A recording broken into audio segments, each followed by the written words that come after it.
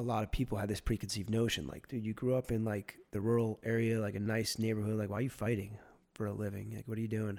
And then even in wrestling, I would compete against all different people, like I said, and people from different areas and different, economic places. So I learned quickly that like that didn't mean anything. Like there was some really tough people that came from nothing. Some of the toughest people I came across. But then I learned hard work another way. Yeah. And so I wasn't gonna let anybody tell me they were tougher than me. Right. I was the toughest. Right. And I'm gonna show you. Greetings, my friends, and welcome to Hardwater Radio. Jason here. I am sitting with Jesse Mooring. Jesse is an entrepreneur here in town, and I had the opportunity to meet Jesse at a Wim Hof event where he's also an instructor, a breathworks coach, as well as some very other cool things. We're going to jump into his life a little bit today, and he's going to help us explore this topic of wellness. And like most people who've gotten into some of the alternative treatments for certain things like inflammation, he has a very interesting story. So I thought we would maybe just jump in at the beginning and let you start talking, my friend. Yeah, sounds Jersey good. boy, from what I understand. Yeah, from Jersey. So good to be here, Jason. Thanks for having me. You're most welcome, my friend. Love listening to your podcast thus far, and just so great to be here. Thanks, man. I appreciate you coming up. I know it's a bit of a drive, but the recording quality is always better in person. Oh yeah, for sure. I wouldn't miss it, man. As soon as you reached out and asked me, I was honored, and just like I said, so happy to be here and chat with you. The pleasure's all mine, my friend. So let's dive in, bro. So you obviously Arizona now, but not originally. Yeah, you grew up out on the East Coast, out in Jersey. Yeah, right. I grew up in New Jersey, in the northern part of the state, and grew up in the sticks. I would say not the sticks, but in between New York City and the sticks. Mm-hmm. But small town. Had my two parents raising me. Had a younger brother, older brother, and older sister. Good childhood. We were near woods and streams, and got into some trouble, but it was good. It was a good childhood. And one of the things that I remember most about my childhood is my grandfather and then my father gardening. And so we had a big garden in Montvale, New Jersey. So you guys had some land out in New Jersey? I mean, we had it was about an acre, I believe, in the first house I grew up in New Jersey, in Montvale, sorry. Mm-hmm.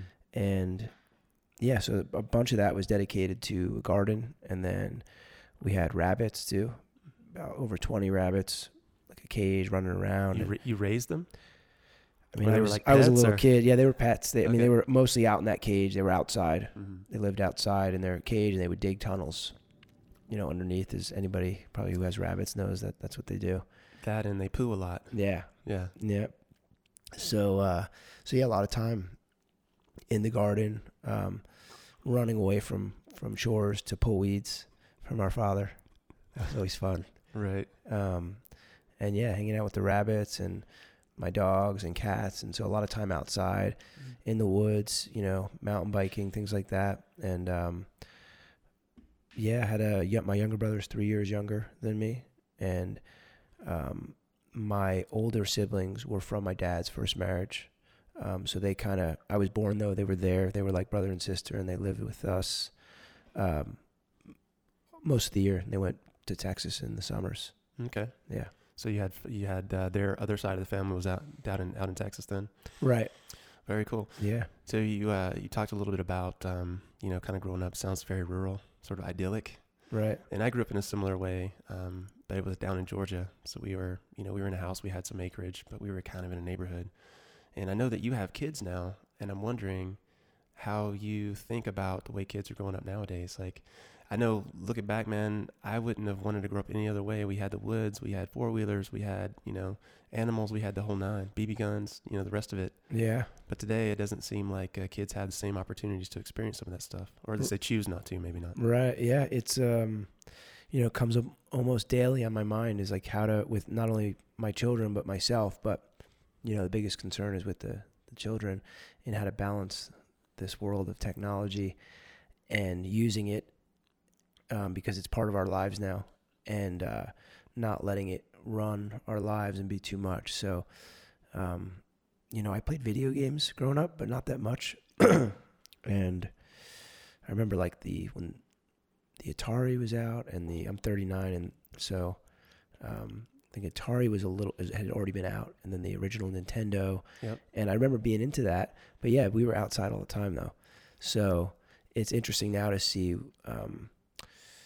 the state of our society, and I'm really keen on learning from others about how they try to balance this, and find that balance, I guess, between like absolutely no technology or no TV, and with trying to teach them about it. So I limit my kids. They don't have phone. My son's 6 and my daughter's 4, but already he's asking for a phone. Oh yeah, he's asking for a phone. Yeah. Like, why do you want a phone? And so he likes video games, but he's outside. My kids are, they can't even turn on the TV because I don't let them. There's no remote. It's kind of like I don't have regular cable. You just kind of pull up through the iPad or the phone, and you could cast, movies and stuff like that. Netflix or YouTube TV. For sure. But yeah, so I've started to use television only when I need it, and then like trying to put on shows or stuff that's actually like educational, because I feel like you can get a lot of knowledge. I know I've learned a lot from television. Yeah, TV's I think a super powerful medium, and I think that's one of the reasons that makes it dangerous in the wrong hands. Yeah. You mentioned you don't have cable in the house. I don't have cable in mine. I haven't had it for probably 10 years now, 12 years now, and honestly, dude, I don't miss it. Yeah, I don't miss it at all. Anything I need to know pops up somewhere, right? Right. And then it's nice because you have that ability to filter what you see. It's if I'm gonna watch something, it's more conscious. Right. Because I'm having to go through and find something that I'm interested in, or either I'm choosing to sit down and, like you said, cast something that I'm interested in. Right. Completely. Yeah. Is that was there a reason that you specifically got out of the TV game? Was it to do with that or something else? Oh yeah, it was a lot. I had wanted to cancel cable for many years, and it just, in my previous relationship, that wasn't an option. Mm-hmm. The TV couldn't go. Oh no, really? Yeah, no. Yeah, my ex liked her shows. The TV couldn't go, but you could. Yeah, that was a sign of the different trajectories, or the different ways. And so so as soon as I got divorced, the TV went. Nice. Now, but like you said, it's funny because now that I have YouTube TV, I don't really watch anything. I pull up YouTube and I'll search for stuff, and then hear about shows and TV, but I'm almost not even utilizing. I'm almost thinking about canceling everything because I don't even, I'm paying for something I don't even use. But I utilize it a little bit here and there. So I like having it on. I sometimes watch the, some sporting events and things like that occasionally. But yeah, I hear you. It's like you have to pick what you want. It's not just scrolling through random channels and seeing what's on because you got nothing better to do. Yeah, that's true. I mean, I think it's a little less mindless when you actually have to, do it the way when you don't have cable. It's just too easy to flip through channels. At least that was my addiction, I guess you say. One way I would numb out when I was, not really feeling myself or feeling, up to the task that particular day. I just find myself like mind-numbingly flipping channels. Oh yeah. The next thing I know, 6 hours is gone and I have done nothing productive, man. So, I hear you. You've been there? I have been there. You're bringing me back to an old guilty pleasure, which is pretty embarrassing. I had. So, in my I'm trying to remember how early it started. I think even in high school, I would come home when I didn't have wrestling practice, I was usually always in sports and doing stuff, but there was definitely part of the year where I'd come home and just, chill out. And I would turn on Judge Judy. Judge Judy. And so I watched Judge Judy like so much. And that was like generated this like home feeling to me as I grew up. And so even in high school and post-college, I would throw that on all the time. And slowly it disappeared. Even when I would, even I watched that even in my early, late 20s, early 30s. I would always watch it. It was like just quick show, 30 minutes. You can, get a little bit from it, but that was my go-to. And so the first time I watched it in years was 2 weeks ago. I separated my right shoulder. And man, I was just in like excruciating pain. Dude, how did you do that? I had to wait till the next day to get it put back in place. I didn't hear this story. How did this happen? So I've separated my shoulder. I've dislocated my shoulder 3 times in the last 5-6 years. Mm-hmm. And each time it slips out of place. Like it's not like I fall hard and it just like pops like completely out. It just slips out of place. And I know something's off, but you don't really feel it when it just separates lightly like that until about 24 to 48 hours later. So you did something, but you're like, I just like tweaked it, something tweaked, and I'll let it rest and it'll be better.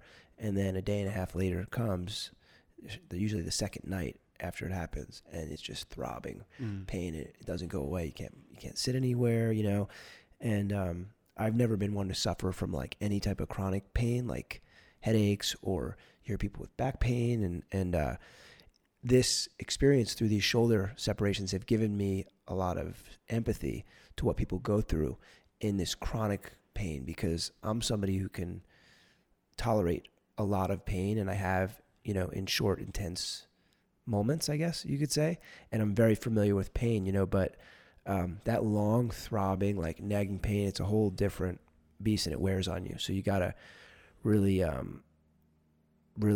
try to surrender to it, but it's hard. So anyway, that night I put on some Judge Judy. That's got awesome, taken dude. back, and then had a long night. I didn't sleep. I don't think 1 minute. And I was trying to pop it back in place all night long, and watching YouTube videos. How do I get this back in? Is it out this way or that way?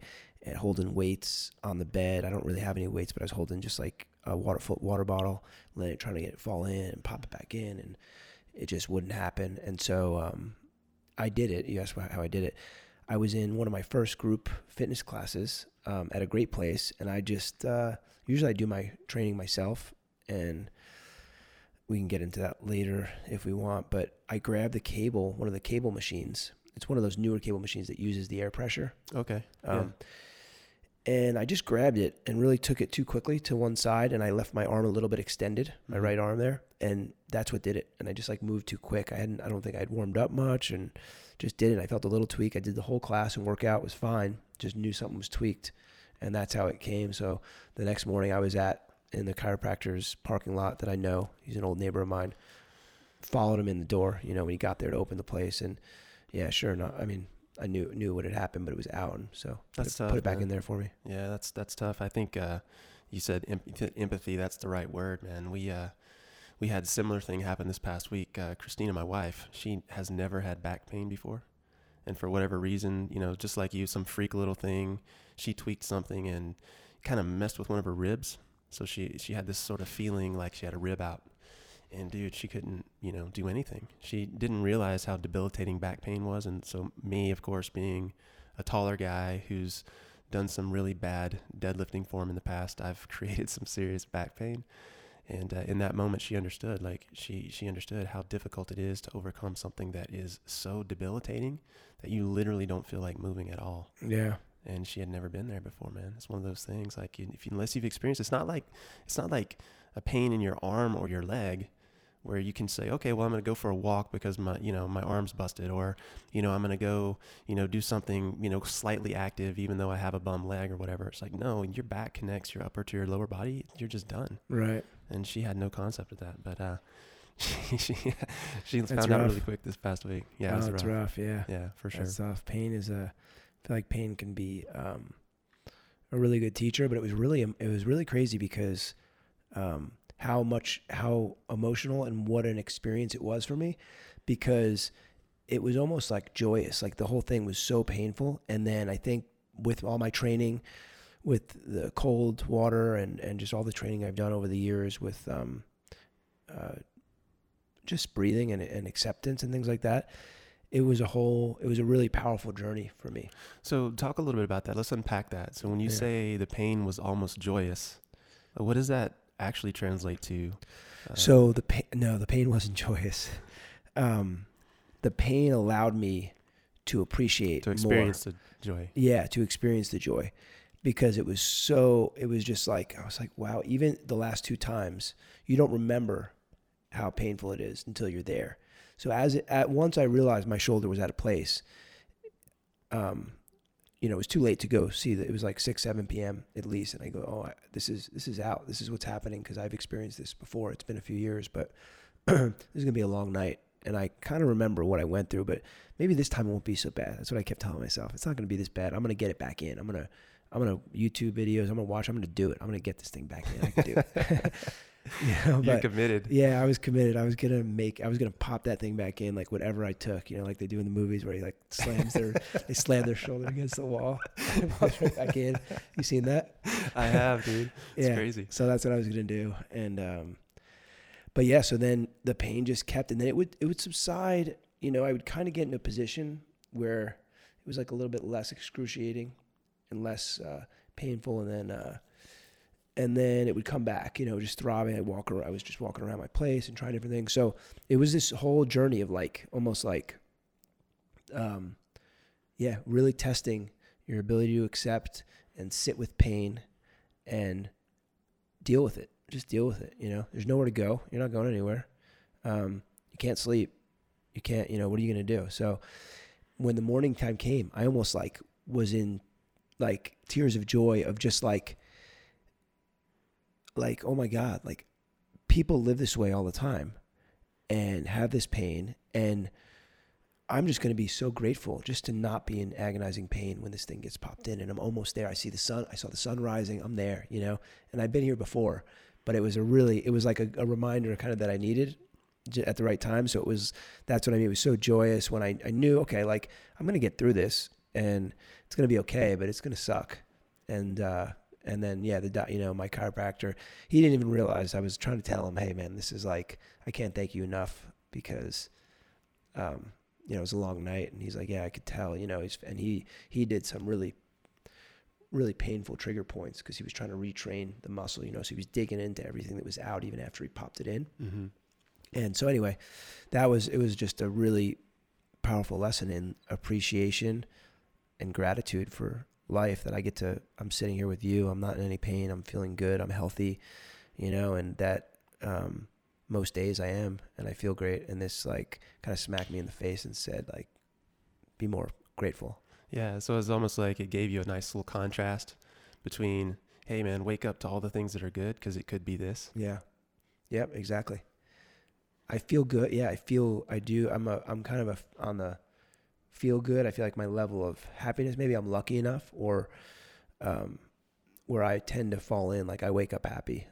Not much, you know, gets me in that worse, you know, like the feeling bad, you know, it's hard to get me to feel bad, but yeah, I felt bad. Yeah, dude, I can, you know, when you meet someone, you can kind of tell, you know, you kind of get a sense for who they are. And I have this little theory, like, you know, the more light I see in someone's eyes, the more happy I think that person generally is, the more sort of switched on they are. Right. And like the first time we met, I saw light in your eyes. And you were telling me, I think I met you through Michael at another seminar. Yeah.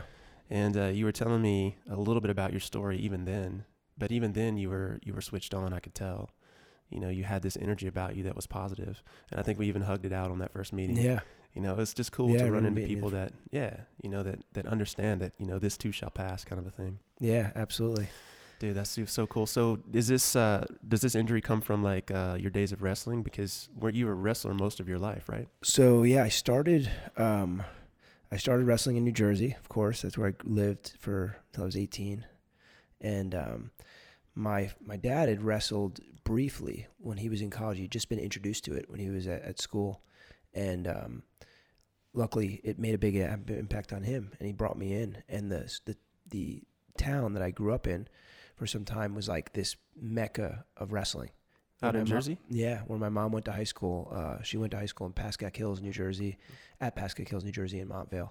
And so they had just a lot of successful wrestlers, a really well-known coach who was a mentor of mine. I still remember him. He's just this amazing guy. I haven't seen him in so many years, Bucky Rehane.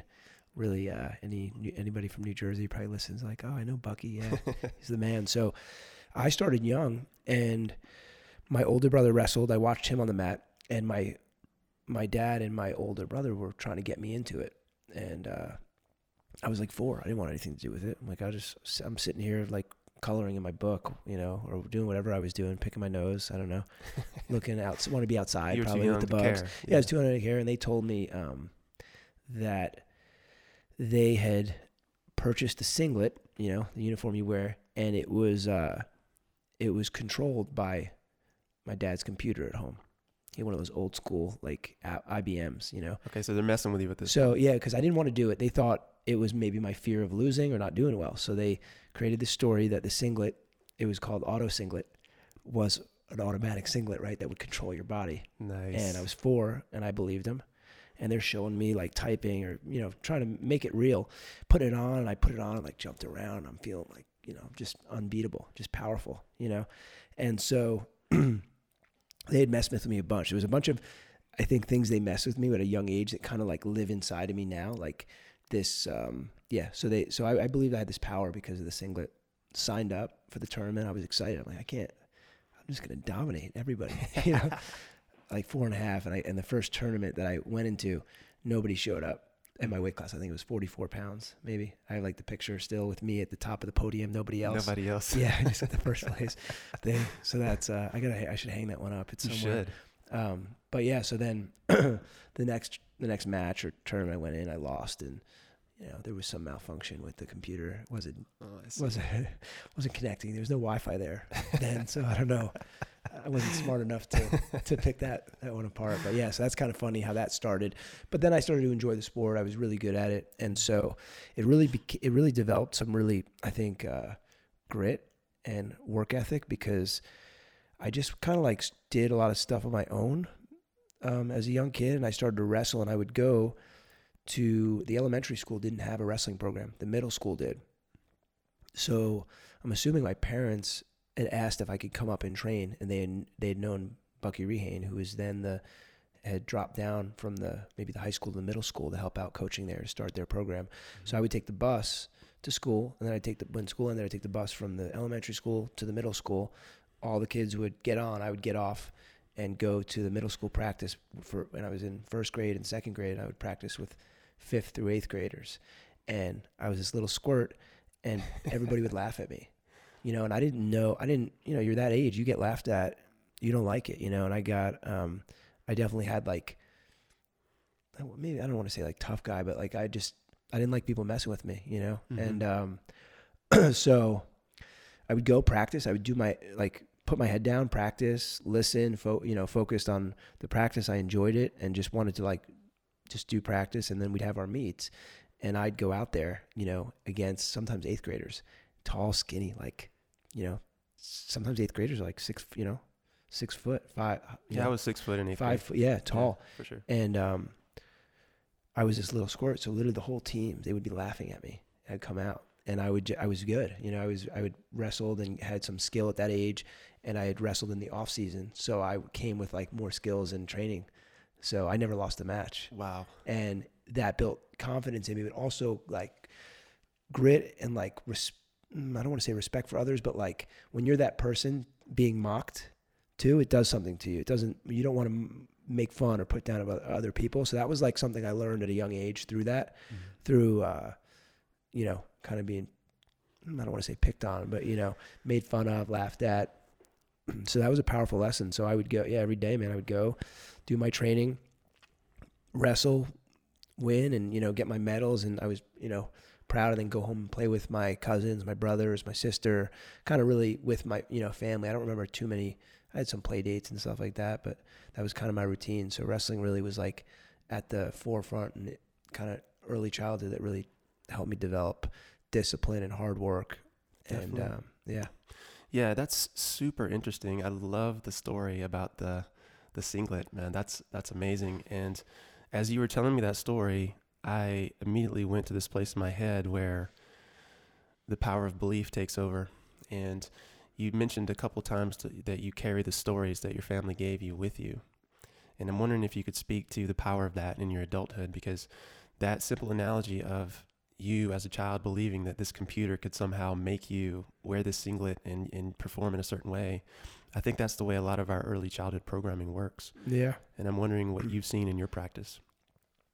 Absolutely. Yeah, I often think that, because I do have this inner belief, in myself, and you go back and you're like, oh, is it inherent? And like, you're born with some of this stuff, and then it develops, or, how it does. But I definitely find that me questioning and looking back at some of those early childhood things, my another one that's pretty funny, and this came up with my daughter just the other night because I was thinking about reliving it or passing it down to her. But you play with, okay, am I going to be honest and completely truthful, right? Is it like an honesty, authentic thing, or is this in the spirit of fun and their development, And so one of the things that my parents and my whole family went in on this with me was that I can look at them and open up my eyes, really like look at them like that, and I had the power to move them.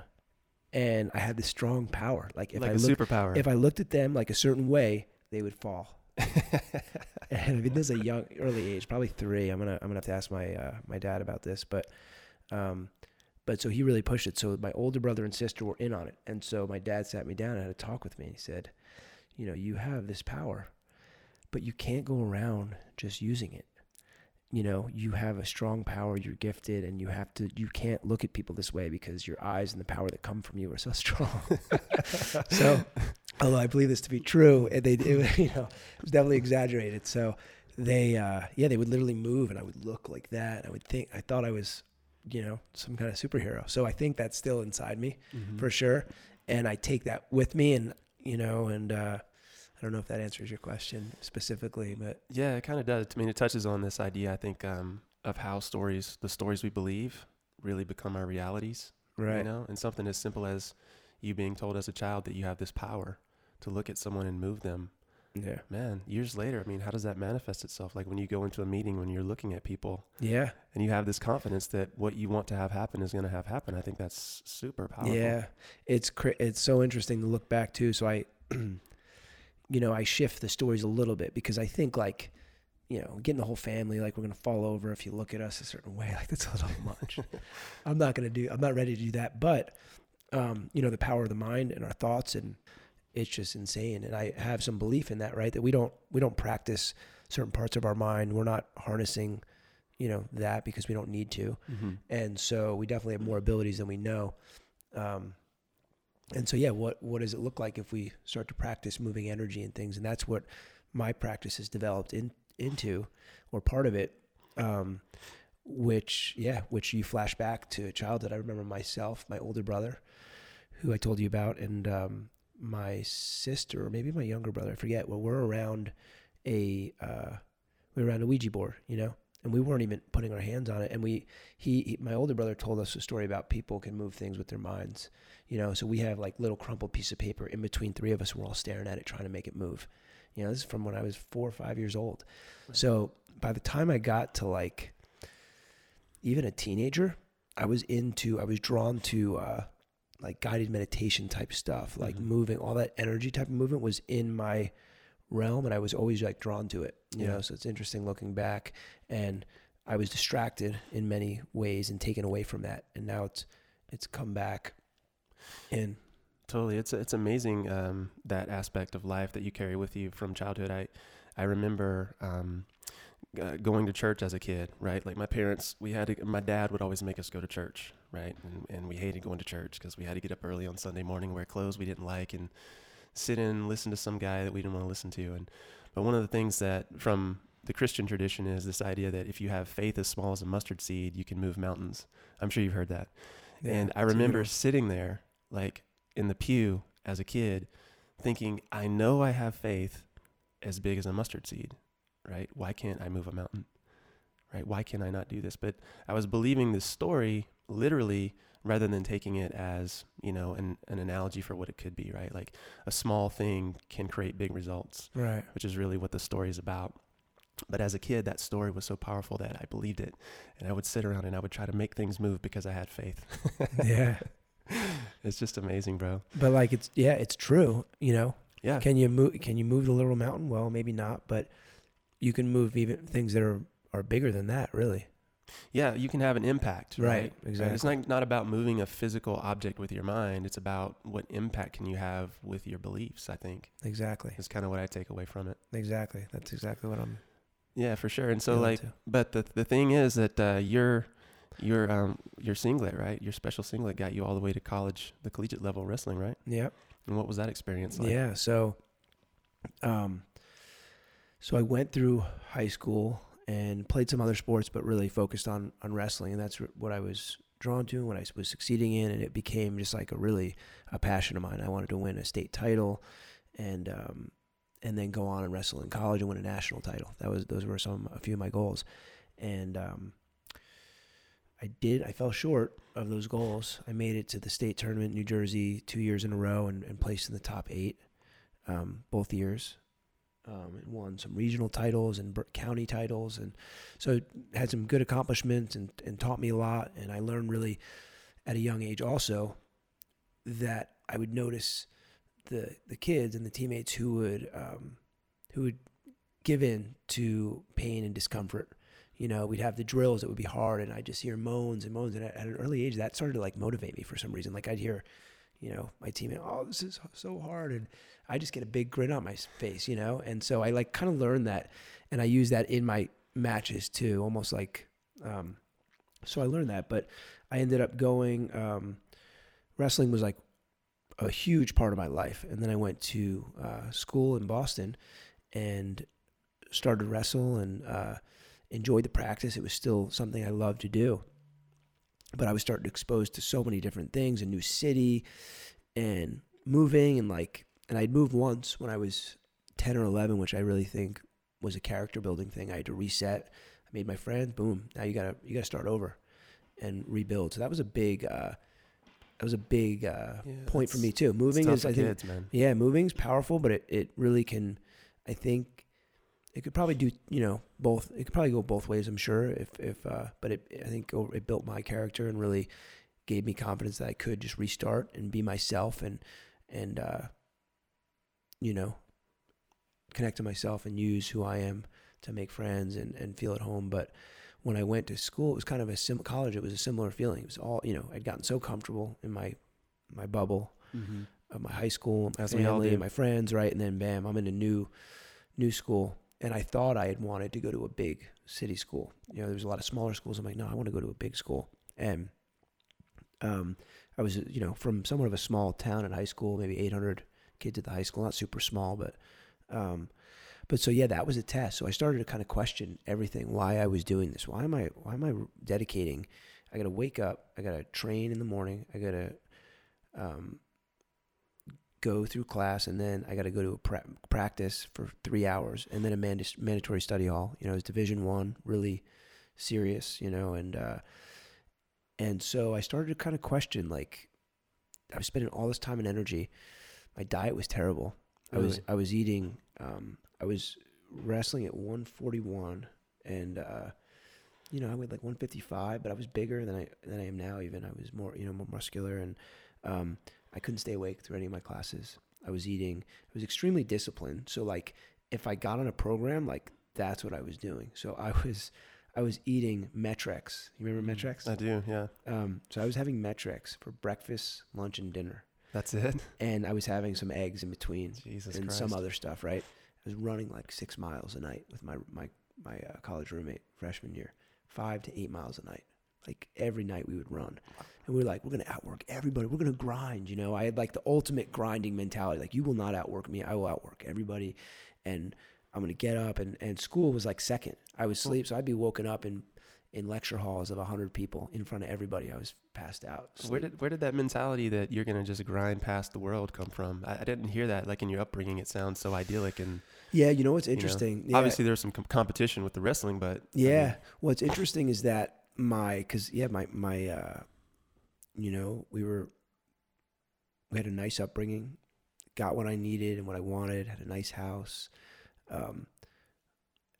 You know, my parents, I was from a young age, it was like that I didn't want any help. You know, so my mom was always like, hey, can I get you this? Can I get you that?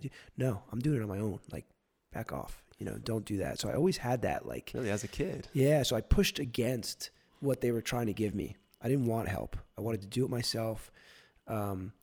You know, so that was a big thing, is that I didn't want to, did want to do it to myself. So I really took pride in working hard and the accomplishments that I had that were the hardest to get, at a very young age, I knew that's where it was. Like the more effort you put into something, the better it feels. And so I don't want any help. And I knew we were, I was in a nice town lived in a nice house, and I would meet a lot of kids and on my wrestling journeys across the country, because I would travel sometimes out of state, and I would travel to different parts of the country. Oh, you live in Montvale? Like we live in, in Patterson, like, or in Newark, or like, just kids that were way not as well off. So I kind of quickly formed almost like a negative for coming from a family that was somewhat successful and had some money. We weren't we weren't rolling in money or but my dad was successful and made good money and did well. And my mother I probably dedicate her with really where a lot of the hardworking grind came from, because she's probably one of the hardest working women I know, and she worked 2 and 3 jobs when she was working 2 and 3 jobs when she met my father. She worked for a car manufacturer, and then or a clothing store or something, and then a waitress at a diner. And so my dad would bring us in my older brother and sister, he would bring them into the diner, and that's how they first met, I believe. But oh, wow. But her mother passed away when she was 17 of cancer. And so she was basically, and her role was basically like mom's. Like, she was at her mother's deathbed. She was taking care of her younger 2 brothers, and her dad was busy with other stuff, and so she had this like real, she's really tough. Really tough woman. She is. Well, I had the opportunity to meet her. Yeah, you met her. Yeah. Awesome. Amazing woman. Man. So I think that was just boom, like ingrained in my soul too. When I came from her, So it sounds like there is almost like maybe a guilt component in there though. Like if you didn't have to struggle as much as some of these other kids or whatever. Yep. So it's almost like you felt like you had to prove yourself. Yeah. I can work just as hard or harder than you. Oh, exactly. That became a big, it's like coming to me now, because it became a big part of my motivation, because I would, and then, after wrestling, I went into fighting. And so a lot of people had this preconceived notion, like, dude, you grew up in like the rural area, like a nice neighborhood. Like, why are you fighting for a living? Like, what are you doing? And then even in wrestling, I would compete against all different people, like I said, and people from different areas and different, economic places. So I learned quickly that like that didn't mean anything. Like, there was some really tough people that came from nothing. Some of the toughest people I came across. But then, I learned hard work another way. Yeah. And so I wasn't gonna let anybody tell me they were tougher than me. Right. I was the toughest. Right. And I'm going to show you, and I'll do it. That's the mentality I have. And it's still like in me, but I've let go of that a little bit, because, that tough guy thing, it hides other stuff too. And that's kind of what I've learned, most recently probably in my life. But I had the, that idea that I was going to, do whatever it took, and nobody was going to break me. And that was a big part of my coaching. I had a pleasure to train with some really amazing coaches, and part of their training was, just mentally breaking somebody and not staying strong in that mental toughness. So what's the toughest training that you went through, would you say? It became, though, as I grew older, it became overtraining almost. So it was like too much. So I had that component of, tough, pushing yourself. But I think like many athletes that are at the top of their sport, especially in competitive, in martial arts type things or one-on-one type sports, people have that toughness. They have to be there. In order to be there, they have to have that, and that's a lot of times they say that's not, something you can't teach. It's something you just develop and have, I think. And I don't know how I feel about that, but, but some of the toughest training, it started coming where I would train and have trainers that would push me, you'd get pushed to the breaking point over and over and over again, so you're just making your body expend maximum energy for as long as you humanly possibly can do that, So I think that's probably a lot of the, specifically not, there's a lot of training, but just in simple terms, I think a lot of the training that, uphill treadmill sprints, those are tough, just Mm-hmm. over and over and over again It's a until failure. you burn out, until failure, Yeah. and you're really giving it all. You know, you learn that breaking point is in your mind quickly. So Mhm. that's the connection I learned early, but I wasn't, but it was really just about that breaking point and, yeah, on that aspect of things. Is that why you wanted to do more with the physical side and go like into the MMA thing? Was that kind of the springboard that you Yeah, felt like you so- hadn't challenged yourself Yeah, enough? well, so what happened is that I left high school, right, with unattained goals, and I don't want to say I felt like a failure, but I didn't achieve what I wanted to achieve, you know, and I knew I was capable of more in that sport, and that's what my focus was on. So I wrestled, my freshman year at Boston University, and I was supposed to be 141, and they had recruited a 133 pounder and really high level top. He was the top recruit of our class. He was a 5-time Massachusetts state champ. Really? Awesome guy, really Wow. awesome wrestler. And so he ended up not making his weight, and I was supposed to be the starting 41 pounder. So he had to move up to 41. And you know, I always love being the underdog. Like probably a lot of people, you know, it's like the pressure's not on you, and you want to prove somebody wrong. That's it. And you know, so it's the second he came up, I'm like, no, like I'm from New Jersey.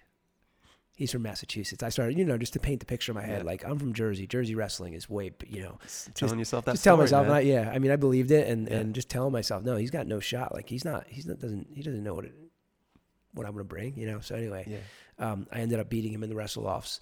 So that was a big like confidence booster, you know. For me, is like, okay, here's this 5-time state champion. I didn't win the states. That doesn't mean anything. Like Right. your past is your past. You beat someone who Let did. it go. Yeah, let it Yeah. go. So that was huge. But then, you know, the whole questioning of what I was going to do with my life, Right. really, it kind of got real, because I was like, I got a scholarship to wrestle. I'm here at this school, but what the hell am I doing? What's next? What's after wrestling? Like I've learned all this stuff. I know what wrestling's about. And then what about all this other stuff? I can't even, what am I into? What am I, you know, what are my interests, you know? And I started realizing I was very into health and performance and wellness and politics, a bit, but really I was very regimented, where I trained a lot. So I had a great childhood and upbringing in high school, but I sacrificed a lot. While everybody's out partying, you know, I'm training.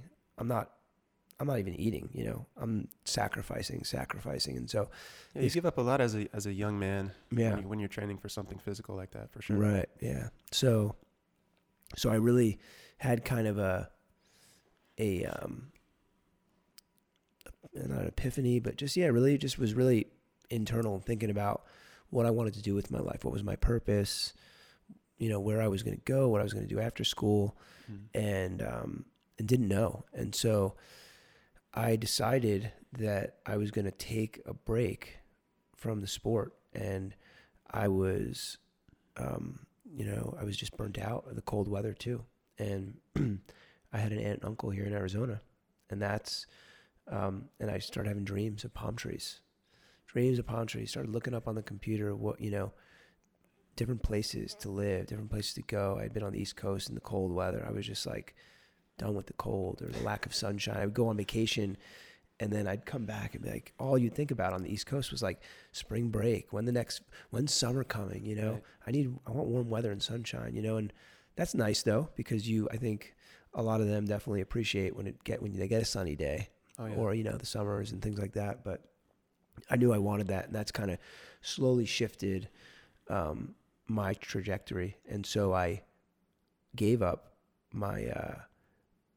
I redshirted. You know, I never ended up going back to wrestling in college after my sophomore year. Oh, so you just walked away. Yeah, just walked away. And you came out to ASU. Came to ASU. Came to ASU. Okay. And that's when I started to fight. I was the boxing club president at ASU, and started amateur boxing. I started boxing back in Boston because I knew, you know, I was skilled in one combat sport and didn't like the respect. People didn't give wrestling as a martial art. Nobody called wrestling a martial art. And I'm like, you know, it bothered me. It's like, this is an art form, you know, and people oh, it's just wrestling. Did you do martial arts? Oh no, you just wrestled. Right. It's like, what? Like there's no skill involved. What? Like Yeah. this is like you know. So It's not still that same way though, is it? I mean, I think nowadays I don't think. Yeah, I there's a think tremendous respect. Like if you Yeah. come in as a wrestler, people know you're going to be at Yeah. least gritty and hard. right. Yeah, there's more of a respect for sure. Yeah. And like I've also changed. Like I got exposed to Brazilian Jiu-Jitsu in Boston when I was at BU, and I was like, wow. And I was exposed to before watching the Ultimate Fighting Championship with my dad when I was 10 or 12, you know, and so inspirational to see the great Hoist Gracie and the Gracies just beat That was amazing. the best martial artists in the world, maybe some of them. Yeah, well, the interesting thing about the first time I saw Gracie was, I think I was starting in college, and it was some replay of an old UFC, right? And it was the one, I forget who he was up against, but he basically spent the entire match upside down on his shoulders. He had this guy in this lock with his legs, and basically just stayed persistent throughout the course of the match until the guy finally just wore out and he submitted him. Right. And I was just blown away by that because there was hardly a punch thrown. Like he just smothered the guy, got him locked up and kept him locked up, and the match was like 15 minutes or something like that. It's crazy. Yeah, pretty crazy. But yeah, so that was kind of some of my wrestling and journey on myself. And then growing up, I had a whole nother, I guess, side that really impacted my childhood, which was my older brother and sister who I grew up with. My sister was 10 years older. My brother was 5 years older.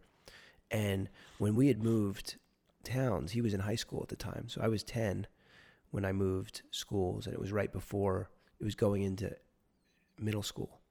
So I was going into 5th grade. So I started a fresh new school, you know, it wasn't, he was, I think, in the middle of early high school, or like maybe sophomore year or something. That's tough, man. Yeah. That's really tough. And he was different, you know, I think he was socially, different. He'd been moved around, and I think had been affected, maybe is my best guess at his, at the separation. You know, his mother lived in Texas, and my mom, who was such a great mom to him, though, started to raise him, but then they would travel back and forth. So I think there was a lot of like undealt with issues, you know, that kind of made him a little socially awkward, I think. And so he's different, never had a lot of friends. We were his best friends, you know, so we would play. He would love to videotape and make movies and stuff of us growing up, and we would be the actors and he would be the director. Right. You know, so we have I gotta find these videos, man. It was like there's hours of footage, acting, playing different scenes, you know. So he was a huge part of my childhood. And then I started seeing him really struggle.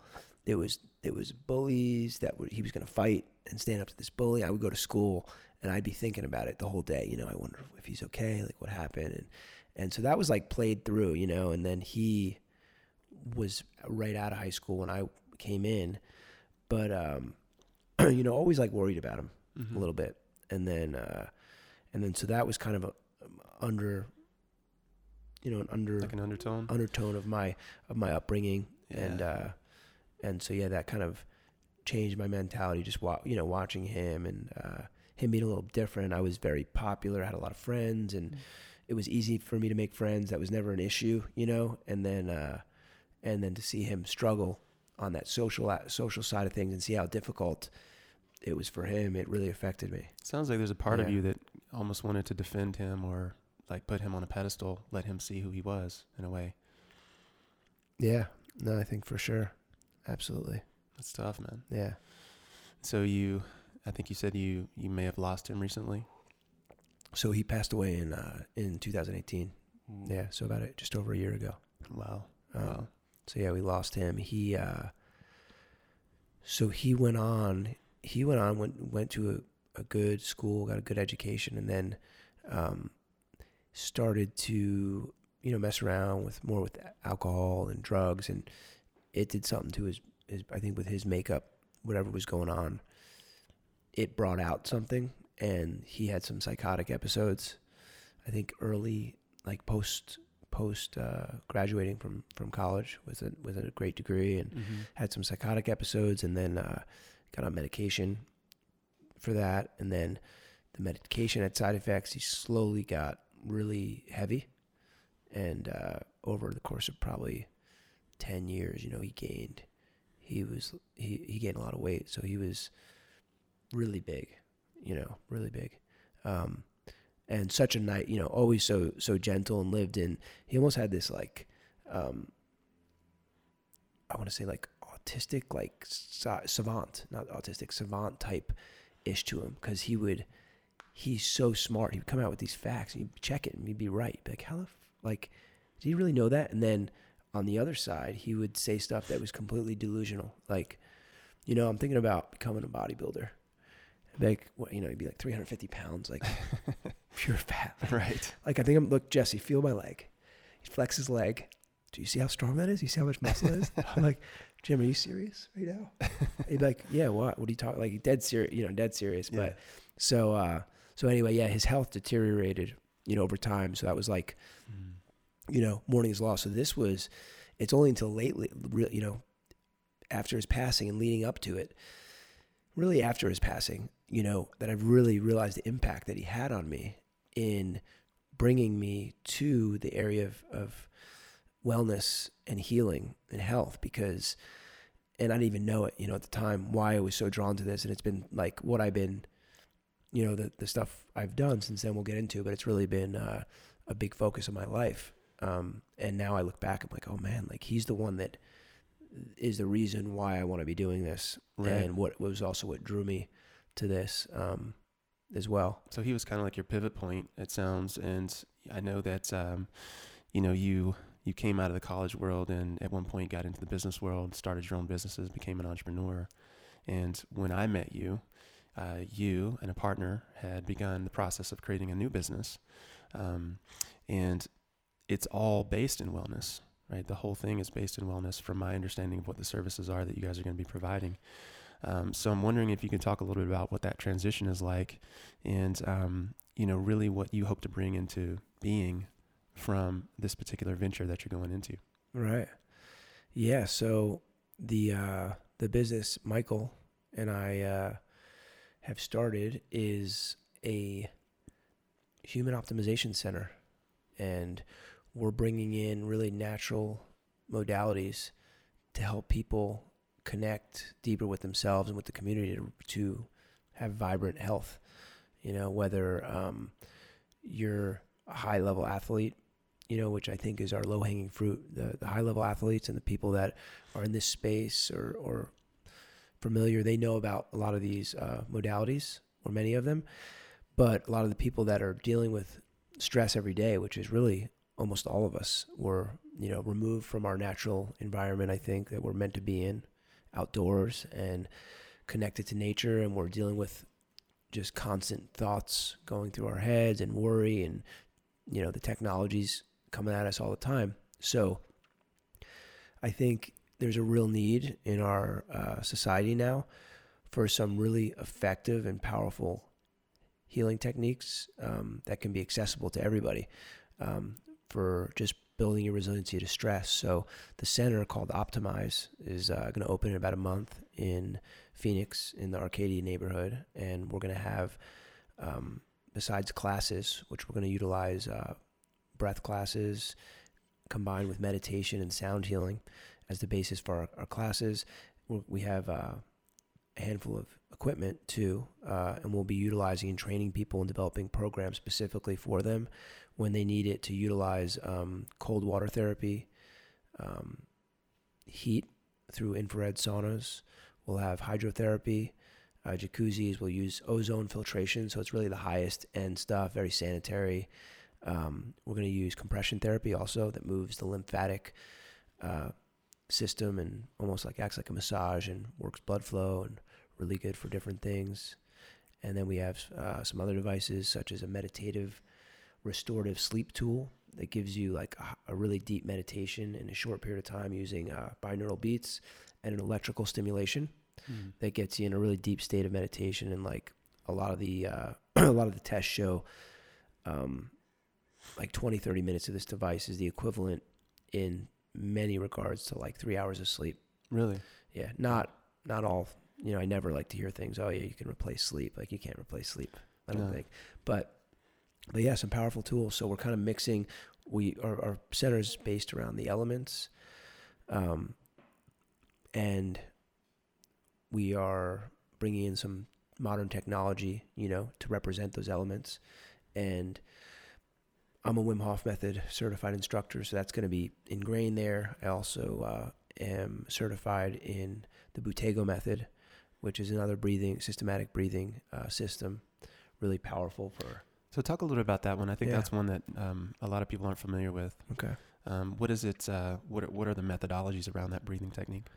Yeah. So the Buteyko method was named after this Russian doctor, Konstantin Buteyko, and developed in the mid 19th century, I believe. And what it is was he was a doctor suffering from some respiratory illnesses and conditions. He had severe asthma, and doctors at that time knew or started to know and talk about the fact that breathing was the way somebody breathed, and the patients they saw, they could tell the way they breathed.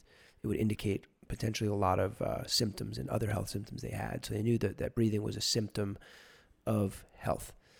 But what he came up with was that maybe, or postulated, was that maybe breathing was the cause. The way you breathe was the cause of your symptoms. Okay. And so he started doing tests on a lot of people, and he was connected highly in the Russian government and got to open up and test a lot of people with these breathing modalities. And so the basis for it is to retrain your body how to tolerate more carbon dioxide. So where many breathing systems focus on breathing deeper, breathing more, take deep breaths. Most people have shallow breathing. And I think this is all true. They kind of take a different spin on it, where they look at and identify the fact that really the bigger problem is that people overbreathe, and they're breathing too much. They're breathing too much. And when you breathe too much, you suppress carbon dioxide and have lower levels of carbon dioxide. And when your carbon dioxide levels are lower, your oxygen can't get from the blood into the tissues. And so when the blood travels through our veins, and the oxygen is in our blood, the oxygen molecule is attached to the hemoglobin. And so the carbon dioxide allows an easier release of the oxygen molecule from the hemoglobin. If that CO2 is low, that oxygen doesn't get released into the tissues. And so this is why as we grow old and people are even near death at a very high age and maybe really not in bad health, you can put an oximeter on them. And most of the time, unless they're severely ill, like really severely ill, they're going to have like a high level of O2 content in their blood. They're going to be at like 96, 97%. Huh. Even if you're really sick and you got like a lot of issues, even if you got asthma, allergies, you got, a lot of problems. So is it that there's O2 in the blood that they can't use? Yep. Or, okay. Yep, you can't use it. So, we all know, you look at somebody who's out of shape or bad of sign health is heavy mouth breathing, right? Somebody's standing at the corner doing nothing and they're breathing heavily, right? You're like, that person, that's a sign. We know that person isn't in a good, healthy, vibrant state of health. Right. So what we do though often is, focusing on working the diaphragm and breathing deep is still a foundation of something that I teach. So I kind of take this method and combine it. I'll train it a low, but it's very systematic. It really doesn't bring in the emotional component that a lot of the other breathing methods do, trauma release, things like that. But what it does do is really powerful to systematically lower your need for oxygen and increase that carbon dioxide tolerance, which allows you to actually get more oxygen to your tissues. And so it's really powerful for curing and healing respiratory illness. There's been a lot of studies with asthma, and there was a lot of specials on it years ago, but of course there's not really, money behind it. So you won't find this in any asthma clinic. You need to give it a new sexy name. Yeah, right? you won't find this in any asthma clinic, but there's been a lot of light shed on it with a book called The Oxygen Advantage. The Oxygen Advantage. Yeah, that's by Patrick McGowan, and he's one of the most well-known Buteyko instructors, and he's kind of, recommunicated it to the public, and he's well-known because I believe XPT, I think Laird Hamilton has him at teaching some of his breathing parts of maybe his programs. Okay. So when we look at the Wim Hof stuff though, right? Like the Wim Hof breathing is very deep. very sort of primal almost. Right. Like I think one of his things is we're not breathing enough. I think you guys said at the seminar, where people are breathing through a straw kind of a thing, right? So I'm assuming that the training for this is very different. Rather than having someone sit and take in really deep belly breaths, like in the Wim Hof method, what does the Buteyko method actually look like? Right. Yeah, so I like talking about the differences because it's really important to, I think, understand the purposes of the different systems. So the Wim Hof method, the purpose is not to retrain your breathing. Sometimes that's a symptom because you are working your diaphragm and your breathing muscles and you're holding your breath too in the Wim Hof method, but you're taking deep breaths. You're really trying to tap in deeply to inside workings, the nervous system, the trauma that's stored. You're really connecting and going inside deeply on a physical, emotional level, right, with the Wim Hof method and that connected breathing. And at the same time, you're training and working that diaphragm in a deep way. So you're strengthening that muscle. You're also expanding your lung bubbles and getting them to expand more fully, learning to belly breathe. And you're also holding your breath. So you're firing up the oxygen level and you're suppressing CO2, which long-term we don't want to do. This is a drill, right? We're doing temporarily. We don't want to do this permanently. Right. But, and then you're holding your breath to really get that CO2 to rise to a very high level and oxygen to go really low. So you're playing with these two extremes, and that's really, I think, the magic that differentiates the Wim Hof method from a lot of other connected breathing techniques you find in yogic practice. And it's kind of a bunch of ancient yoga techniques combined into one and put together. Mm-hmm. But so that's the Wim Hof method. The Buteyko method, to your point, the training is a lot of very little breathing with easy breath holds. So there's a lot of breath holding, not pushing it to the extreme typically in most of the training, but taking your standard breath hold. So if you do, we call it the easy breath hold or the BOLT score. The BOLT test is your body oxygen level test. And you take just a normal breath in, normal breath out to neutral, hold your breath, and you time yourself. And when you close your eyes, you go inside. When you get the first initial urge to breathe, that's your time. And the higher that score, the less health symptoms and chronic health issues you will have, because the more oxygen is getting delivered to your tissues. And so the philosophy is, right, with asthma and even allergies, but asthma is a really easy one, is that your body is not getting the oxygen. You have plenty of the oxygen in your blood, but the oxygen's almost stuck in the blood. And so your body's so smart that it's stopping you from breathing to get the CO2 up so the oxygen could release, right? So people are not able to breathe. It's like, this is because your body is really smart. It's stopping you from breathing so it could actually get the oxygen, wow. Right? So it takes time though, right? So you got to be disciplined to put this practice in place and do the training day after day. And you see benefits if you've done it for, a month straight, but pretty consistently. So if I'm understanding you correctly, the BOLT test, right? If I take my time, and let's say my time is, 10 seconds or whatever. Right. My goal would then be to increase that. Right. As we go along. Exactly. And so the method then allows me to increase that hold. Is that what I'm saying? Yeah, the easy hold. So you want it, and this would be the hold, right, when you're sleeping. This is your body's natural inclination to breathe. Okay. And the body's natural inclination to breathe is not based on your oxygen levels at all, right? And that's why if we go in a room with no oxygen and some other gases, our bodies don't get alerted. But it's the CO2 that alerts us. So when we hold our breath, that CO2 rises, that's what triggers us and gives us that pain to breathe. And that's why it's impossible to, commit suicide by holding your breath. It's not possible. Nobody's ever done it, can't do it. And that's your body's mechanism of CO2. That CO2 gets too high. You can't, you have to breathe. So the method, like you said, it trains you to do breath holds and you follow it by very little breathing. So a lot of the exercises are basically being like a gatekeeper to hold your breath, or to breathe lightly. And and start to tolerate higher levels of carbon dioxide. So I think it's one powerful method. I don't think it addresses a lot of the other things that you can address with breathing, but it's for correcting long-term breathing patterns. It's, I think, the best method that I've found to correct and change your permanent breathing habits. So after studying that particular method I'm assuming that was your first exposure to breath work, what caused you to then take a look at the Wim Hof? Did you just see that it was incomplete, or did you see something? No, it was the reverse. I think I started the Wim Hof method first. You did Wim Hof first? Yeah, I did Wim Hof first, and I've read and studied a lot of yogic practices, and because a lot of the Wim Hof breathing is kind of like Kundalini yoga, right? It's some of their pranayama.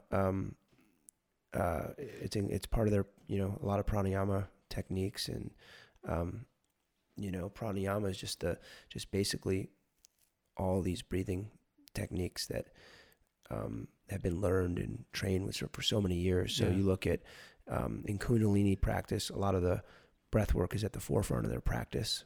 And so one ancient Kundalini practice is this connected breathing, where you deeply inhale, let it go. Keep it going. Focus on the inhalation. But of course, there's other techniques like the breath of fire is a very well known, where you're focusing on the exhalation. But the Wim Hof method takes that connected breathing and then adds in breath holds, which are also ancient yoga techniques, but it has a very systematic way of combining them together.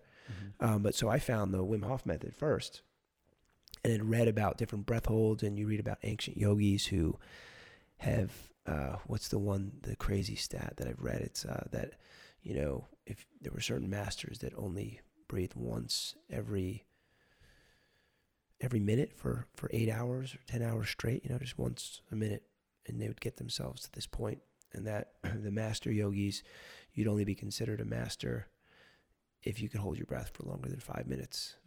You got to that point, you transcended into another level because you had to get to that point. And so they were already onto this, but they didn't necessarily put the science behind it and, put all the know what's happening with the carbon dioxide exactly, or, maybe they did, I'm not sure though, but the Buteyko method, the doctor, systematically studied this. So the Wim Hof method though, I was doing that very frequently. And man, it really taught me a lot, because it allowed me to tap into emotions that I had suppressed for so long. I didn't even know were there, and just get to this really deep state of meditation and feeling and understanding that I had not gotten before. The only other time I had gotten that was in few instances when I was in combat, in the cage, in the fight, in the heat of the battle, where your life is on the line and you're just in this like euphoric, transcendent place, right? That's just like out of body, and you're not even focused on hurting somebody, or you're just in this crazy place, and you're so connected with yourself. And then years later, so I'd stopped that fighting, right? We didn't really get into that, but I'd fought and would get into these deep places within myself. Then it stopped. Then I stopped fighting, and it was like I was like a drug addict without my drug, of like, how do I get back to that place? And I was just really, used to releasing massive amounts of adrenaline.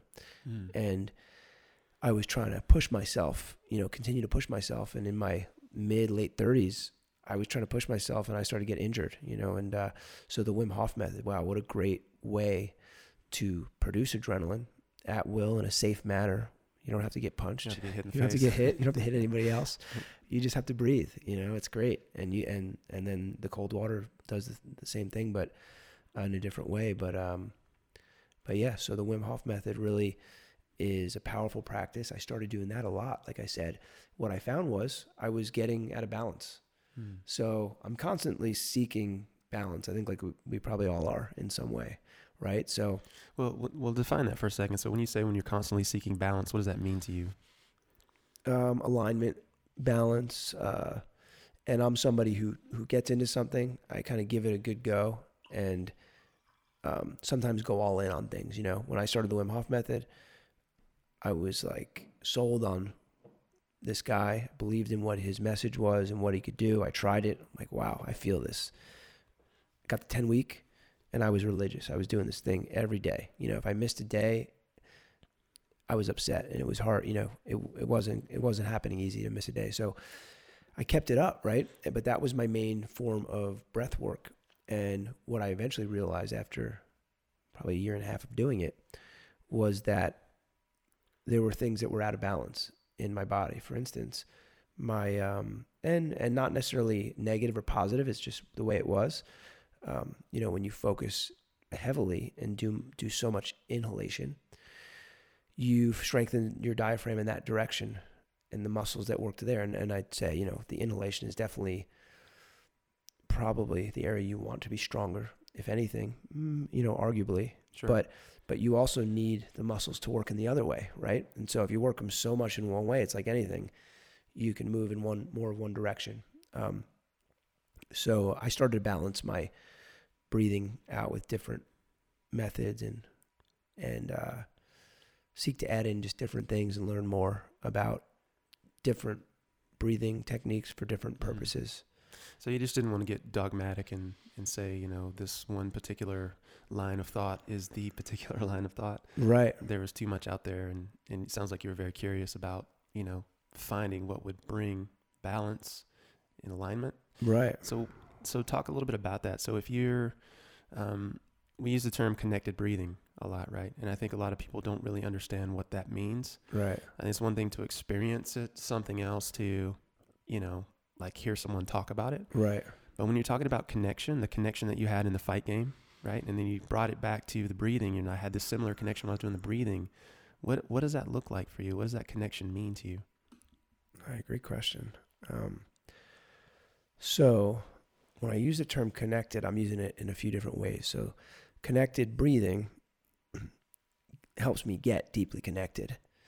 To yourself? To myself and my physiology. The connected breathing, to clarify too, if anybody's listening and isn't sure of this, the connected breath is one that doesn't have a pause at the top or the bottom. And there's so many different breathing techniques that have pauses at the top and bottom that are great. Mm-hmm. And so it's just a descriptor. So it's a the connected breathing is a description of a breath that has no top or bottom, and you keep it going. There's no pause. You just keep it going. But I was then speaking to the connection that I had during those competitions and those fights, and as well as when I'm doing the connected breathing. And so what I mean by that is, when you do this breath work and some other similar breathing modalities that are similar, you unlock different feelings inside your body. You release chemicals, lots of chemicals, and you start to become aware and feel when this happens, right? So, and you felt it, I'm assuming, right? I did, yeah. And you've experienced it. So as you start to implement this breathing, you unlock these chemicals, you feel them released, you start to become very familiar with them. And so I had become familiar with them in another setting in the fight world and competition in wrestling, even in boxing and kickboxing. And we've all, a lot of us, I think probably most of us have experienced this at some level, whether we trigger our fight or flight response when we're in a situation that's frightening, when your children have been in danger, or when you've been in danger, or when you've competed on an athletic field, in the military, and so many different settings. We've all experienced this, I would say, the majority of us. And so I had experienced it over and over in a competitive setting where I felt that adrenaline and I got used to getting in that space, but it was very segmented, or it was just when I get in, it just happens. When I get in to that cage and that door closes and the referee announces my name, it's on, and I know what's going to happen, and boom. So, and I started to play with controlling that and stuff, but really it just kind of happened on its own. And I noticed though in the competition, right, I would sometimes have a slow start because too, you're not in practice when you're sparring. Sometimes it doesn't kick on the same, it doesn't kick on, this isn't the real thing. Right. And we've all heard of those players or competitors who they don't really step up in practice, sure, but they really elevate when it matters and when it counts. Right.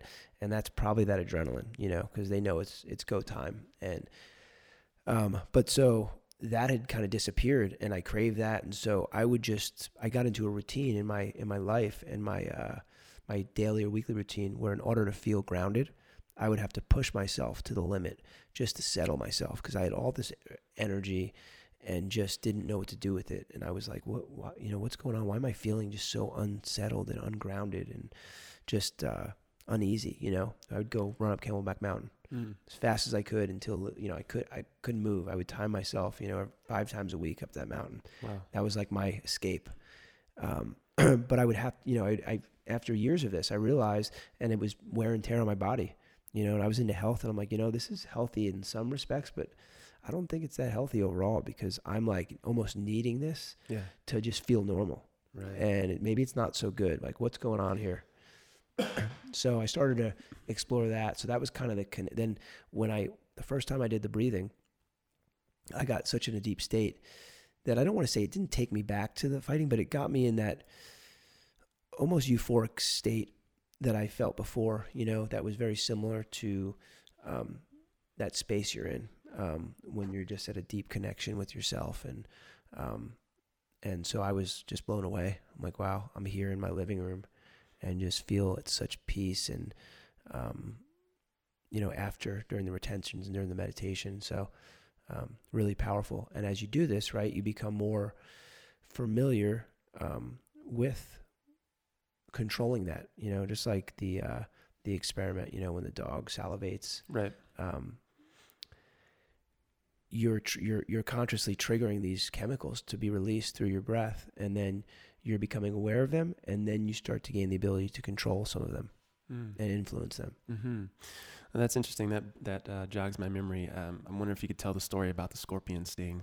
Oh yeah, yeah, of course.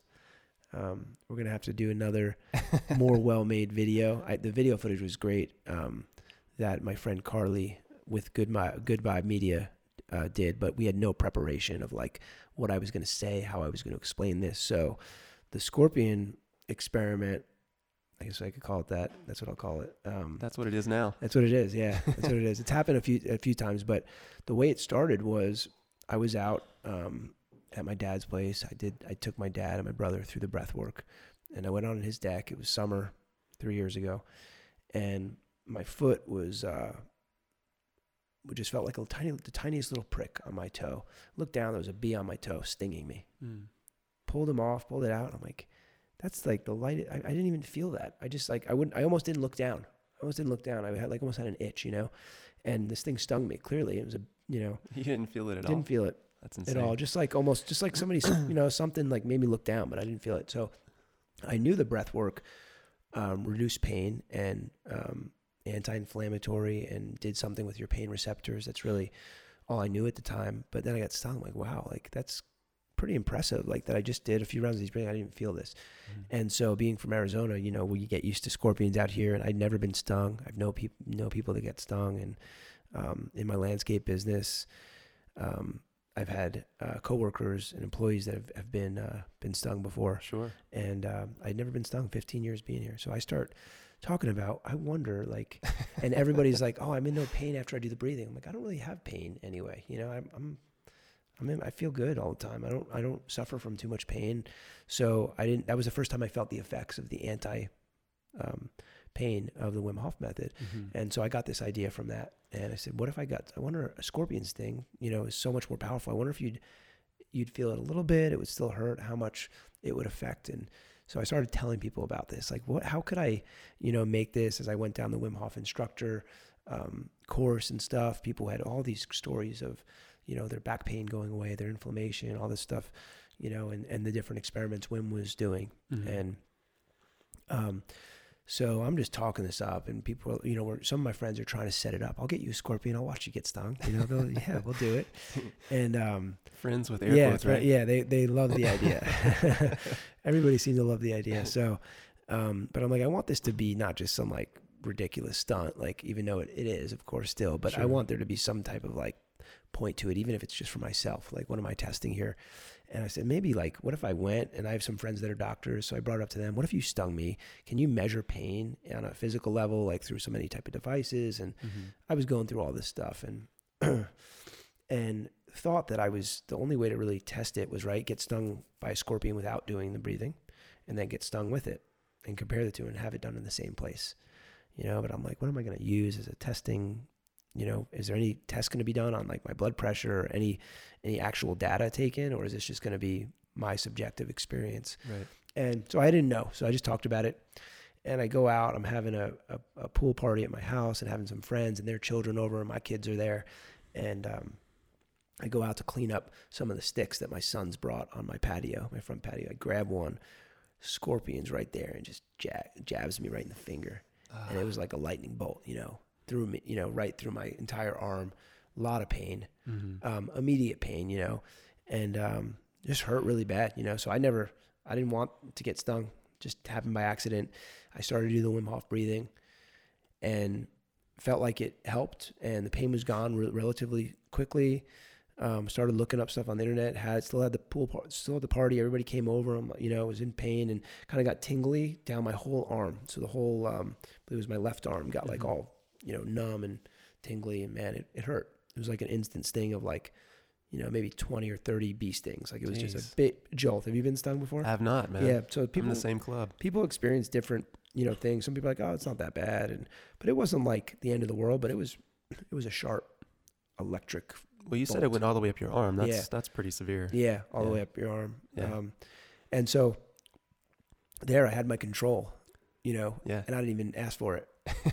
Well, you kind of did. Yeah, I did. I did ask for it, I should say. I did ask for it. That was when that's when I really started paying attention to what I asked for. You asked for it, buddy. It's been that moment on, and even before that, I've really started to pay attention where even the things that are in my, the secret, right. I'm sure you're familiar with that. And so many people talk about that and karma. But I'll tell you, man, it's pretty unreal when the things that you just start thinking and want to happen just start happening. And that was just one example. But I mean, it's been a snowball the last 2 years. It just hasn't stopped. And so I'm like, have to sit back and be like, this is ridiculous. The universe really is working for me. And what I'm asking for, I'm not even verbalizing these things sometimes, and they're coming. But so that was a good example. So I ended up, I have a commercial landscape business, like I told you, and I have a handful of great guys. And I had one young guy who was working for me, who was out at a property, and he was supposed to clear out all the lantana. We were replacing the plants, and he comes back into the shop at the end of the day. And he's like, Jesse, there are tons of scorpions. The homeowner, or the board president, it was at a commercial property, she's telling us this whole area is infested with scorpions. I can't believe you're having us work out there. Like, what are you going to do if we get stung? And I go, listen, I think his name was Jose. I go, listen, Jose. He's like 22. Have you been stung? No, I haven't been stung. I don't want to beg. I've been stung. It's not that bad. But listen, here's what I'm going to do. If you can grab one of those scorpions and bring it back to the shop and the office, I'll let the scorpion sting me in front of everybody. and if I, challenge accepted. I'll show you, man. Don't be scared. Just go out there. It's okay. If you find a scorpion, bring it back to me. I want him, So he, like, his jaw dropped. He got a big smile, so I got no complaints out of him. Again, he was like, wow, our boss is wild. This is great. Crazy. Yeah, this guy's crazy. I'll go back, so it worked. So one day he didn't want to go back. And so 3 days later, we're working on that job. It's a regular account of ours. He ends up, I get a call from the supervisor, my supervisor, Tim, Jesse, Jose got the scorpion. And I'm like, oh, inside. I was like, oh shit, I got to do this today. You got to do it. I got to do it today. Today's the day. I go, today's the day. Today's the day. So I go in my office. They get there. They have it in a 7-Eleven cup, and I do the breathing, and I make sure, right, I'm going to do 4 rounds instead of 3 rounds. I'm doing 4, and I'm going deep into the breathing. So yeah, I videotape myself, and my friend helped me videotape. And so lo and behold, I get the little guy with it was a Arizona bark scorpion. I get him, and I got the chemicals. I feel the adrenaline that I've released in my body, and you feel amazing. You feel so good, and almost like a mix between like completely at peace, between so connected to your body and just vibrating, and just like nothing could hurt you. Almost like you just feel good. And so, one of the guy's brothers had been, I didn't know this at the time, had been bitten. and hospitalized really badly. Oh, And really? almost died, I guess, supposedly. And I didn't know this, but he was the one saying, "No, Jesse, don't do this. Don't do this." You know, You were freaking him out. I was freaking him out. I Yeah. scared them, you know. So I let it sting me, and it was like when it pricked me, I felt the poison dissipate, and it was almost like I could see it because I could feel it flowing, like warm, like just warmth that was like coming into me, and it was like a good feeling. If you can have that, I felt no pain, but just the power of the poison and feeling it flow through my body, and I just held it there, and the thing kept stinging me. Really? It stung me like 3 times in that same finger that I'd been stung with months earlier. Wow. And there was no pain. Did you get any swelling? Or No anything? swelling, no Nothing? pain. There's a tiny little red mark around. And now instead of it working its way up, because in the first time I got stung, so that arm was numb for about a day, for like at least 12 to 24 hours. It was numb and tingly, kind of like it fell asleep. Mm-hmm. That's what it felt. And it's kind of like, you're not at ease with it, because you can tell like something's wrong with your whole arm. Sure. You know, it's not working or feeling properly. So it's a little bothersome. And I know people get more nerve damage that get stung, and different amounts of nerve damage. So this time, nothing. It kind of got vibrating and went numb just on the hand that I got bit from. And so that was it. So, I mean, just for me, there was really, unfortunately, I didn't know like data testing or testing this any other way, but my personal experience, and there was zero pain from this bark scorpion. And I didn't do anything different. I mean, I knew it was coming. So, you know, that was the only difference, is I got hit really without knowing, and then I got hit and I knew it. But the breathing was, of course, the main difference. And yeah, no pain. So It's pretty amazing. impressive what 10 minutes of breathing can do. And I don't think I don't know any other pain medication that they have on the market. I mean, I'm not too familiar with it, but I don't know any type of pain medication you could take something and not feel a scorpion bite. Yeah, for sure. So Well, that was that's just a crazy story, man. First of all, I can't believe you did that voluntarily. But secondly, man, like the difference was only the breathing. yeah, And the difference was vast in that you just had a little bit of a sensation thing on your hand, but nothing up your arm like you had the first time. right, yeah. It's insane, So it man. was a cool little experiment. It's amazing. Yeah, so I haven't seen the video. I'm going to have to check that Yeah, out. I'll send it to you, or Yeah. I'll shoot it over to you. Yeah, definitely. We'll put that in the show notes, bro. Yeah. So I don't think people are going to believe that you voluntarily did that. Yeah. But that's fucking amazing, bro. Yeah, I mean, people are all into, you know, it's kind of reminds me of this philosophy of hormesis and eustress, right? That really the Wim Hof method is really representative of, is that utilizing breath, but not only that, but the primal stress and real stress of cold water, Right. to do it at the right dose and gradually in the right amount to build that resiliency up of your body, right? To combat that. And part of me really thinks that there's some power in and medicine in, and we already know this, a lot of cultures use poison from animals, right, to deal with stuff. And I'm very curious about that area of medicine, because it really makes sense to me now, feeling it Mm-hmm. at a different level of that. It was almost like if the area around me, almost like you eat out of your garden, you get Mhm. stung from the insects that are in your area. I mean, it sounds crazy, but part of me would love to like learn more and have them do more tests. I just saw something come out, I think it was from Harvard, that scorpion venom, now they don't sting people, you know, they extract the venom and put it in And they medicine, inject and it? it's like anti-cancerous and Really? all this stuff.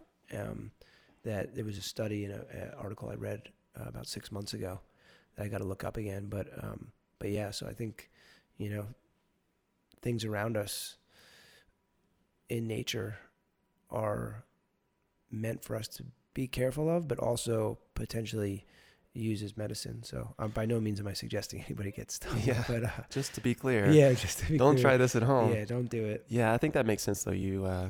It would not make sense evolutionarily for a human to be in an environment that he or she could not withstand on some level, right? I mean, that just doesn't Right. benefit the gene pool. Yeah. And in fact, I think it would work the opposite way, right? So to hear you talk about that, and to hear the connection with all of the things that are around us, not just the good things, I think that's a really interesting way of looking at it. Yeah, it really leads you down to some Yeah, different Some thinking. different questions. Yeah, could could the venomous insects around us be a tool for us to evolve Yeah. our DNA even? Or and be to, beneficial in some way. right, be beneficial to, yeah. So are you guys going to be stinging people with scorpions over at Optimize?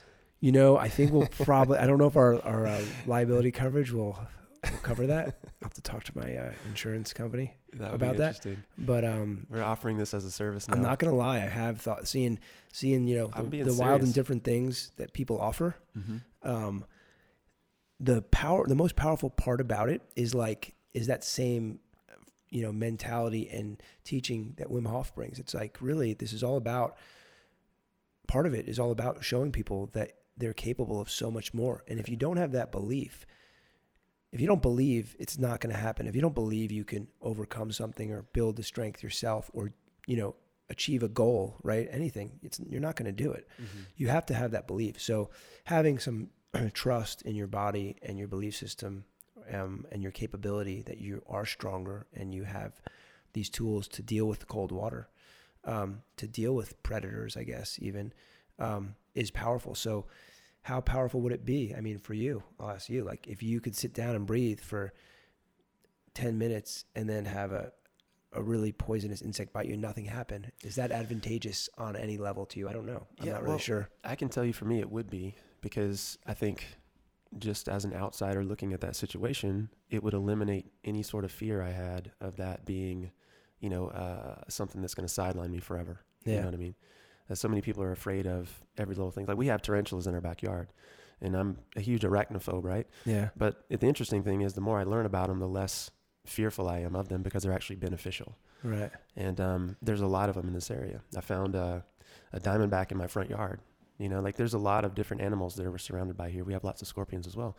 So just knowing that, these things aren't necessarily going to be your death knell, I think adds to your peace of mind, adds to your overall wellness. Yeah. Well, we could, if we do another, if we get together again. Sure. And you're open to it, maybe we take this to the next level. Oh, right throwing here, down the gauntlet. Right here live, we'll get a couple, and I can assure you, you're a healthy individual. I could work up to that. Have you pain-free getting stung if you're ready for it. We'll work up to it. Yeah, we'll work up to it. Can't be in the center though, because I'm not sure if I don't want to take this directly to the public. But right, yeah. All right, well, definitely consider that. We'll definitely practice that for sure. Nice, I like it. All right, bro. Well, since Optimize is going to be opening soon, and you guys obviously going to be providing lots of services, one of the big questions I want to ask you before we get off is, what does wellness look like or mean to you personally? Great question. It's definitely evolved for me a lot. Coming from an athlete who was so focused on performance and out toughing somebody else, it was wellness. Had a different meaning, but really, with a lot of my training and connecting to people, wellness is so multifaceted. So anything really that we are putting into our bodies, seeing, hearing, feeling, is affecting our well-being, and so wellness to me is finding alignment within yourself and ease, majority of the time. And so sometimes that includes using things that cause you discomfort and unease to get very familiar with that state of ease. So wellness is really, I think, a ever evolving journey, really, because when you're at a different place, a different time, your life is different than my life. Your relationships are different. Your career is different. So wellness to you looks different than it does to me. Mm-hmm. And that's okay. I think so. I think no one has a clear definition on what it means. And so, whatever's beneficial to you at the end seems to be, the way that you should go. So before I ask my last question, tell these guys where they can get in touch with you or Optimize online. Yeah, absolutely. So Optimize, we got a website, Optimize, spelled with a Y, so OPTIMYZE.me. That's our website. We have a Facebook and Instagram page with the same spelling. We are promoting our founders memberships, which are heavily discounted, high value membership where our customers and our community and our partners, or we already have members, which is really exciting that we're growing our membership already before opening. And this membership will allow you to full access to our equipment. So you could come in and utilize the equipment at your leisure. And a really huge part about this is for us as trainers, health coaches, Wim Hof method instructors that are really familiar with utilizing cold water, heat, breathing. We're here to guide people in, and we're here to make this center not just for the athlete. We really want it to be for the individual suffering from depression or anxiety, because we know how powerful it is, and we have close connections with so many people that these tools have changed their lives and really helped build resiliency in these individuals to overcome the issues. We never say this stuff cures anything. It's like, no, you have the power. You have the power to build the resiliency. So the center, you'll have access to saunas, cold plunges, hot tubs, compression therapy, meditation devices, body scanners. That'll be included with the membership. So you get full access to all that. You get a free body scan with your membership every 6 weeks that takes body composition, full printout, so you can gauge your progress, and we will cater our recommendations based on how many times a week you could come in and utilize this equipment. You also get a free one weekly class included in your membership if you sign up as a founder's member. So that'll be a breath class, and we'll have daily classes in that. So you could follow me on Facebook or Instagram, Jay Moring, JMORENG, or Jesse Moring is my Facebook. Jay Moring is my tag on Instagram. My personal brand is Breathworks, spelled breath and then WERX, where I post, and I have a team of other instructors that are different parts of the country as well, where we put on workshops and events. And just really excited to help people discover a different aspect of wellness. So many of us are, myself included, was somebody who was pushing. My goal is to be in the gym this many times, and I got to push harder and grind harder, and that's all good. But what I've learned is one of the biggest pieces missing of people's health and wellness plan is really that time to connect with themselves and recover and utilize and build your inner strength, right? Not the outer strength, not the weights and that builds some inner strength too, of course, but our machines and our training is really about building up your inner strength, working the different systems, retraining the nervous system to better deal with stress. And really, if you can't differentiate your body consciously and subconsciously is having a hard time with stress and is in that low level state of stress for too long, your digestive system is shut down. It's not working properly. You're not assimilating the nutrients in your food. So you can eat the organic, local grown food, but if your stress levels are in balance, that's not even going to get assimilated into your body. And so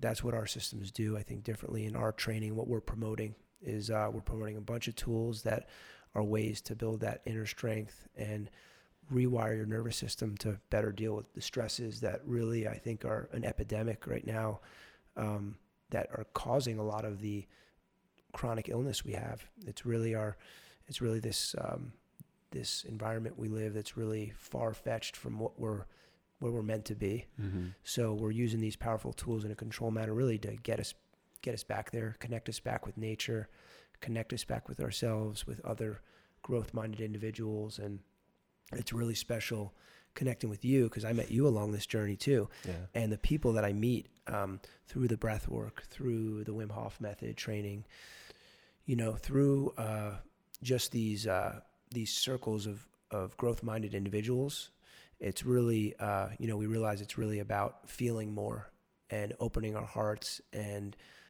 being open to different emotions and things that maybe we haven't been dealing with. And maybe our training and our health training is leading us away from these things and not necessarily toward them. So our center really is one where we're gonna run and face our issues and face our feelings. And it's not a tough guy gym like I was. That was my old training. This is different. So that's beautiful, man. I appreciate you sharing all that, and I encourage anyone to come and meet you and Michael and check out the facility. And I'm just curious, as you look at your life and this business that you're about to go into and open up and serve many, many people, the last question is simply this: what will success look like for you? My passion really lies in helping others uncover their power and feel more and deal more with those things they haven't dealt with, that are kind of, not brought to the surface. So my passion really is helping individuals overcome physical and mental illness is a big part of my mission. The illnesses and the mental issues and challenges my brother had are issues that so many people are dealing with. And myself, even, I was somebody who was really not even knowingly not facing those issues and running away from them for so long. And this work has helped me turn my training toward the inner work. And my mission really will be measured on the amount of lives that I change and the amount of people that I impact and the love that's created in the community. Dude, that is so beautiful. I appreciate you and have so much gratitude for you being here today. And yes, I'm more than happy to have another episode with you, bro. I know we scratched the surface on a lot of topics. So will you come back another time and we can go deeper? Would love to. All right, guys. To be here. Thank you so much. Absolutely, guys. So be sure and check out Jesse. Be sure and check out Optimize. And on behalf of Jesse and myself, we will talk to you guys in the next episode. Till then, take care. See you guys.